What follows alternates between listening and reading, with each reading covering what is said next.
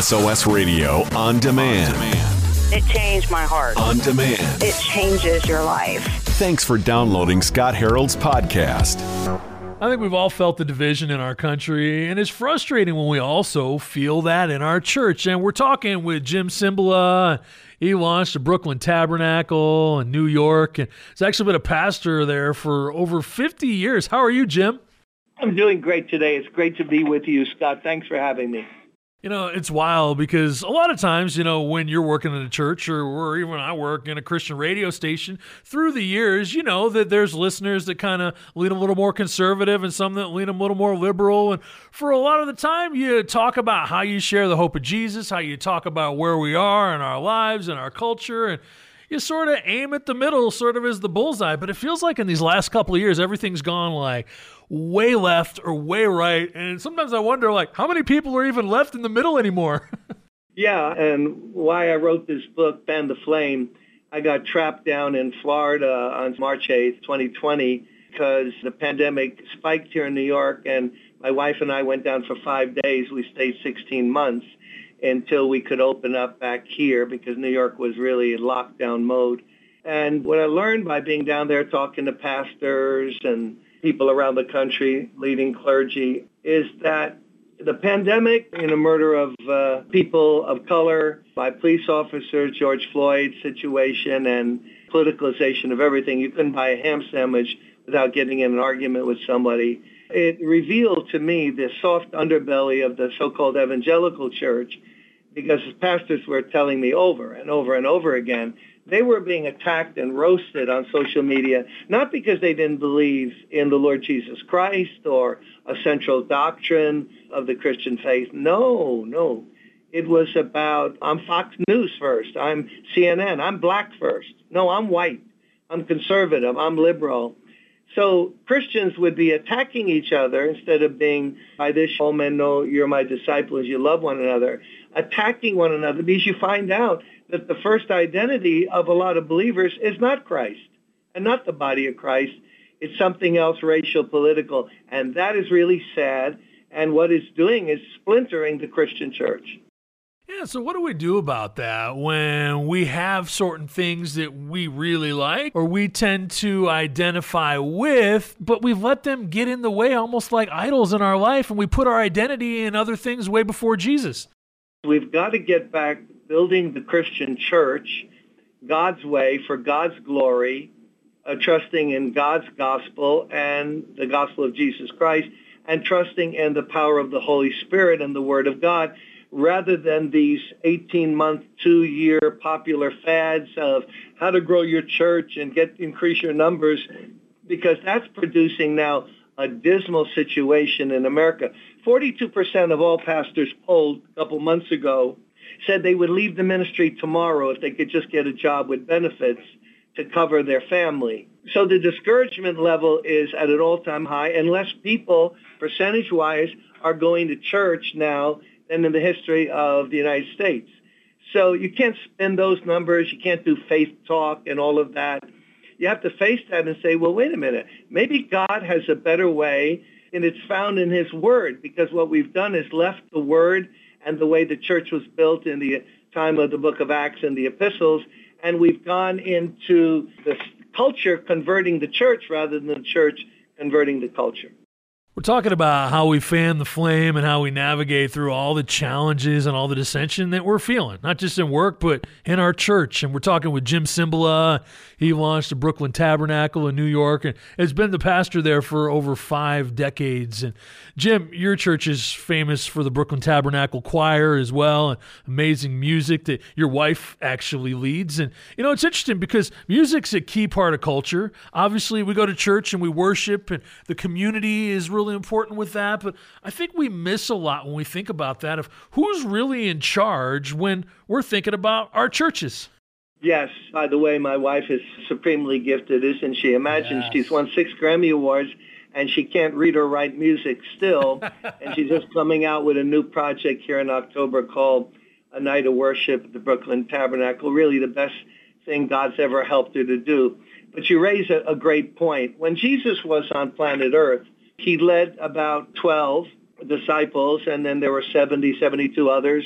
that he gave direction to. But before the Last Supper, right around that time, he told them that he would be leaving them after he died on the cross to pay the sacrificial price for our sins and then resurrect and then go back to heaven. He said, but, I'm going to leave you, but I'm sending another helper. And just as Jesus Christ was in charge of the Christian church when he was on earth, he sent the Holy Spirit to be in charge of missions, in charge of local churches. He left him in charge. So you would think that even if you would have gone to Peter in Capernaum and said, yo, how long are you staying here, Peter, James, and John? Hey, we don't know. When he moves, we move. When he goes and teaches, we listen. We follow him. He's in charge. So you would think that we would get, as you read the book of Acts, the fact that Jesus didn't put the Holy Spirit here to be our servant, but we would be his servants, and he would guide the enterprise of the Christian church, empower us to share the love of God, love one another even when people are different, because his love transcends, the love of the Spirit transcends just human love, which is based many times on race and color and whatever. So the Holy Spirit, I think, has been displaced as head of most churches and denominations. And instead of us seeking his infinite wisdom and his direction and his power, it's like we figure things out because we're smart and we've been trained and we know the original Greek. And now, Holy Spirit, come and bless what we want to do. And it's not working out well, in case anyone has noticed. We need to get back to that submissive humility. Holy Spirit, lead us, guide us. Make your word real to us. Teach us your word. Open my eyes that I might see new things from your word, as the psalmist prays in Psalm 119. We got to get back to the Holy Spirit. But the problem there, of course, Scott, is that on one side, there's so many excesses and fanatical, crazy things, barking like dogs over the years, just these crazy things twitching, all blamed on the Holy Spirit, so that the other side of the evangelical church says, well, wait, if that's the Holy Spirit, let's just have a Bible study and then go out to eat.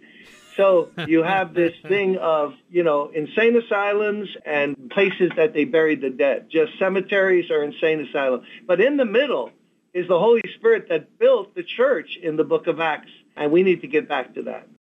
Yeah, like in Acts 20, the Apostle Paul says, and now compelled by the Spirit, I'm going to Jerusalem not knowing what will happen to me there. Like, I know that in every city, the Holy Spirit warns me that prison and hardships are facing me. I mean, the Apostle Paul knows that he's always walking through dangerous territory or navigating that tension where he's sharing the gospel. I mean, he even gets into a situation and his friends are like, hey, you shouldn't go into Jerusalem as you've been, preaching to the Gentiles and kind of going out and talking to all these, Greek and Roman people. And our Jewish family is not going to be cool with that. And they might, they might throw you in prison. They might take your life. And he walks into it all, and they start accusing him of all this stuff. And it's really interesting how the Holy Spirit leads him. And he's talking to the Pharisees. He's talking to the Sadducees. And they're all accusing him like in unison. And he starts pointing out like, hey, I was a Pharisee, and I was trained by one of the brightest Pharisees that you all respect. And my dad was as well. And we're in this place where we have a hope for an afterlife. But you Sadducees, you don't really believe in an afterlife, so I don't know what you're doing, but I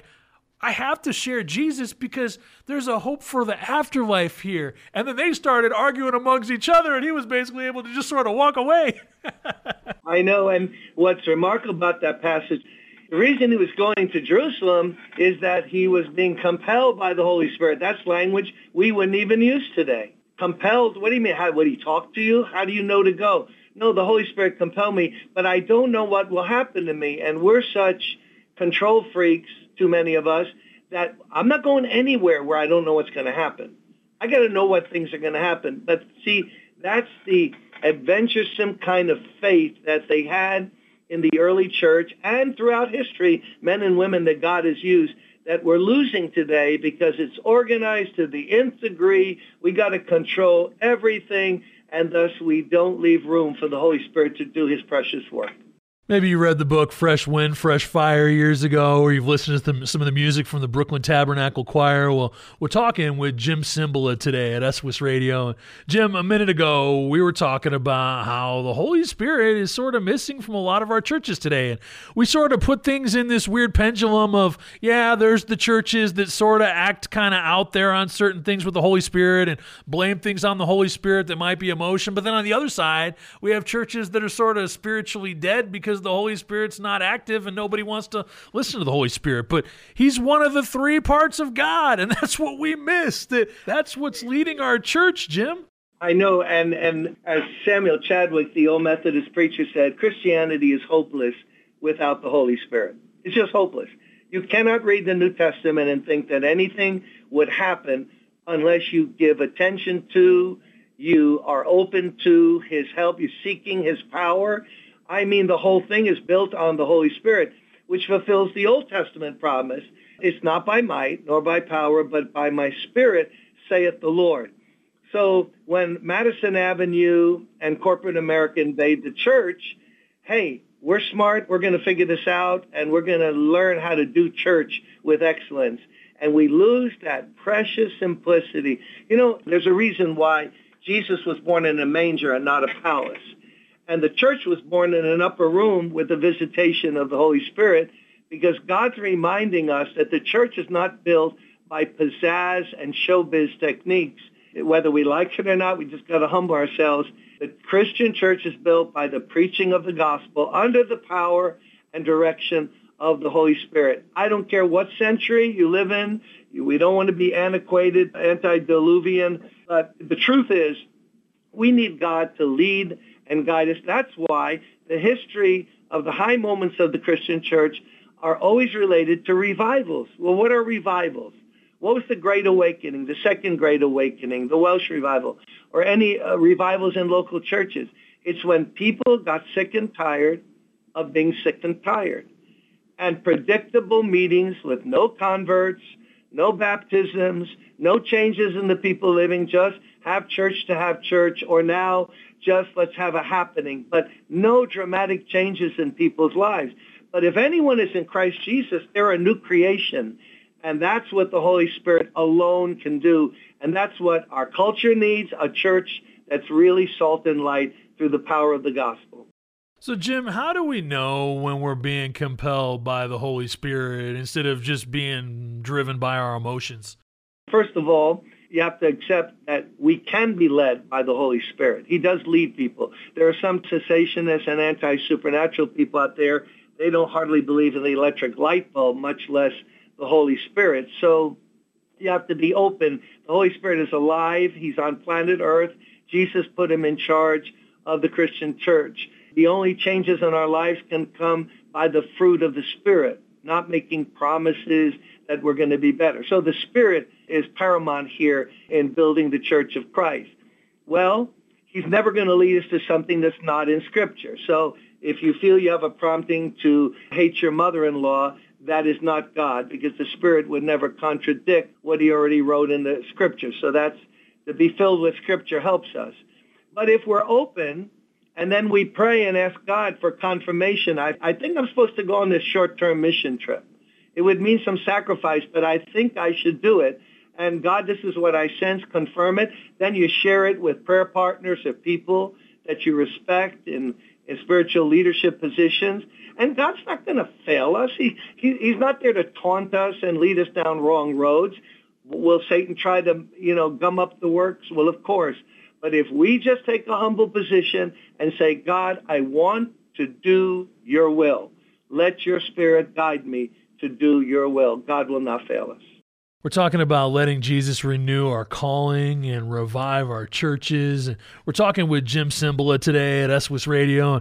He's been a pastor for more than 50 years at the Brooklyn Tabernacle and written a lot of books like Fresh Wind, Fresh Fire, and has a new one called Fan the Flame. But Jim, about 28% of Americans are church-going these days, and that's one of the lowest numbers that we've seen in polls in a long, long time. I mean, what do you think a lot of us are missing about why attending church matters more than just listening to a great preaching podcast and letting that fill us up? First of all, you can't advertise a feast if there's no food on the table. So people are going to vote with their feet. If they go to church and don't meet the living God, don't hear a word that builds up their faith and brings comfort to them. If the Lord isn't working in the local church, in the local church in the New Testament, the Bible says people would leave and saying, wow, this is the unlearned and the stranger. They would say, surely God is in the midst of those people. Why? Because the Spirit's work was so evident. So we're missing that, and thus people say, what? I didn't get anything out of it last week. Why would I go again? I got better things to do. And that's bad because we need never to forsake the assembling of ourselves. There's something about meeting in real time, in real life, worshiping together, hearing the word, praying for one another, hearing testimonies of God's goodness and answers to prayer. But remember, as the culture gets more and more anti-God, I don't know where you all are out there in the far west, but here in New York City, there is an anti-Jesus feeling in the media, in the Board of Ed. Are you kidding me? They're not neutral. They're against it. So you have to have something powerful and real. Otherwise, you're going to just get that lukewarm feeling and lukewarm kind of church where people go, what's the sense of going? But listen, God can still do it if we'll do it his way. That's the question before us. So, Jim, it sounds like what you're suggesting is we need to rethink what the Holy Spirit's role is in the church and what we're allowing him to do. I mean, he can do whatever he wants to do, but a lot of times I think he just sits back because we push him away. Exactly. You know what's interesting about, even I was thinking the other day, Scott, that the last picture we see almost of Jesus on earth in the book of Revelation, in one sense, is at the end of the 7 letters that he writes to 7 different churches. And the last letter goes to a church in Laodicea, which was neither hot nor cold, but lukewarm. Couldn't have been a lot of Holy Spirit work in that church, because if the Holy Spirit is filling people and working, how could you be in a place where Jesus is going to vomit you out of his mouth? But the last picture we have of him, if we ask the question, well, what happened to that church? Jesus wrote a letter. Now, what happened? We don't know, because it ends this way. Lo, I stand at the door and I knock. If anyone hears and gets up off their back end and opens the door and lets me in, we'll have fellowship together. But we don't know what that church did. The last picture we see is the Lord knocking on the door saying, please let me in, like I love you all. I gave my life for you. Would you let me in? And I think that's the way it is with the Holy Spirit. The New Testament tells us he can be grieved and he can be quenched. His influences can be grieved and quenched. No, you can't stop God. Oh, yes, you can. He can be quenched and grieved, and then he just goes around looking for someone who says, help me, I'm open, Holy Spirit, come. He'll always find those kind of people. But too many of us are saying, I can do without you. And for me and my wife, you keep saying we've been doing this for 50 years. That's true, but you got to point out that we began when we were 7 years old. And for me and my wife here in New York City, we cannot manage 1 week without the help of the Holy Spirit. Are you kidding? Downtown Brooklyn, everything going crazy. It's like Dodge City here since the pandemic. Crime rampant, people being shoved off of subway platforms, gangs, mentally ill people just everywhere getting very aggressive. I mean, a lot of people are just fleeing New York. But this is where the gospel is needed and where your listeners, they're needed wherever they are. The gospel is needed, but we can't do it in our own strength. We have to open the door to the Holy Spirit, not quench him and grieve him, but say, come and work and move freely. The Holy Spirit will have control or he will have nothing. You can't manipulate him. He's God, the Holy Spirit. We're talking with Jim Cymbala today on SWIS Radio, and he has a new book. It's called Fan the Flame. And it's wild how about 42% of pastors that have been polled in this last year have said they would totally walk away from working in ministry, totally just walk away if they could find a job that had some benefits. Why do you think it is that pastors are just so grieved right now? I've been traveling around the country and world the last 15 years, doing pastors' events in every place from Korea to Bangladesh to all over this country. And I come up with a couple obvious, evident truths. Number one, if you do it the wrong way, I was a basketball player in high school and college.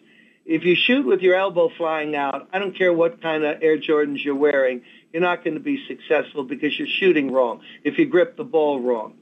So if we don't do ministry God's way, as found in the New Testament, we're going to run into brick wall after brick wall, and even the carnal solutions and fast remedies that are advertised, they're not going to make it. So you get discouraged. You're doing it the wrong way. And then the new ways that promise you guaranteed success, your church is going to explode. You got to cast a new vision for your church and all of that. That's proven now over the last 20, 25 years to put us in a bad spot. So there's that. Then there's congregations that are in attack mode right now. It's very hard to be a pastor. You need a lot of courage because, as we said before, people are more identifying by race and political preference than they are as Christians. So there's no tolerance. There's very little grace, very little patience. It's what? You did it. What are you? You're for wearing masks? This is back in 2020. What? Mask? I knew you were a devil. What? No masks? This is what guys who were telling me in Florida. People are leaving their church no matter what position they took. You're not woken up. No, you're too woke. So when you have a congregation like that, you got a major problem. Thirdly, churches have not fulfilled their calling, all of us, as being a house of prayer. God said, my house will be called not a house of preaching, not a house of skinny jeans and a fog machine. My house will be called a house of prayer. Why? Not to burden us in some legalistic way, but no, at the throne of grace, I'll give you all the mercy and grace you need. Churches are supposed to be characterized by an atmosphere and the practice of prayer, and I think everyone would agree we've moved away from that. Just take wherever area your listeners are listening from.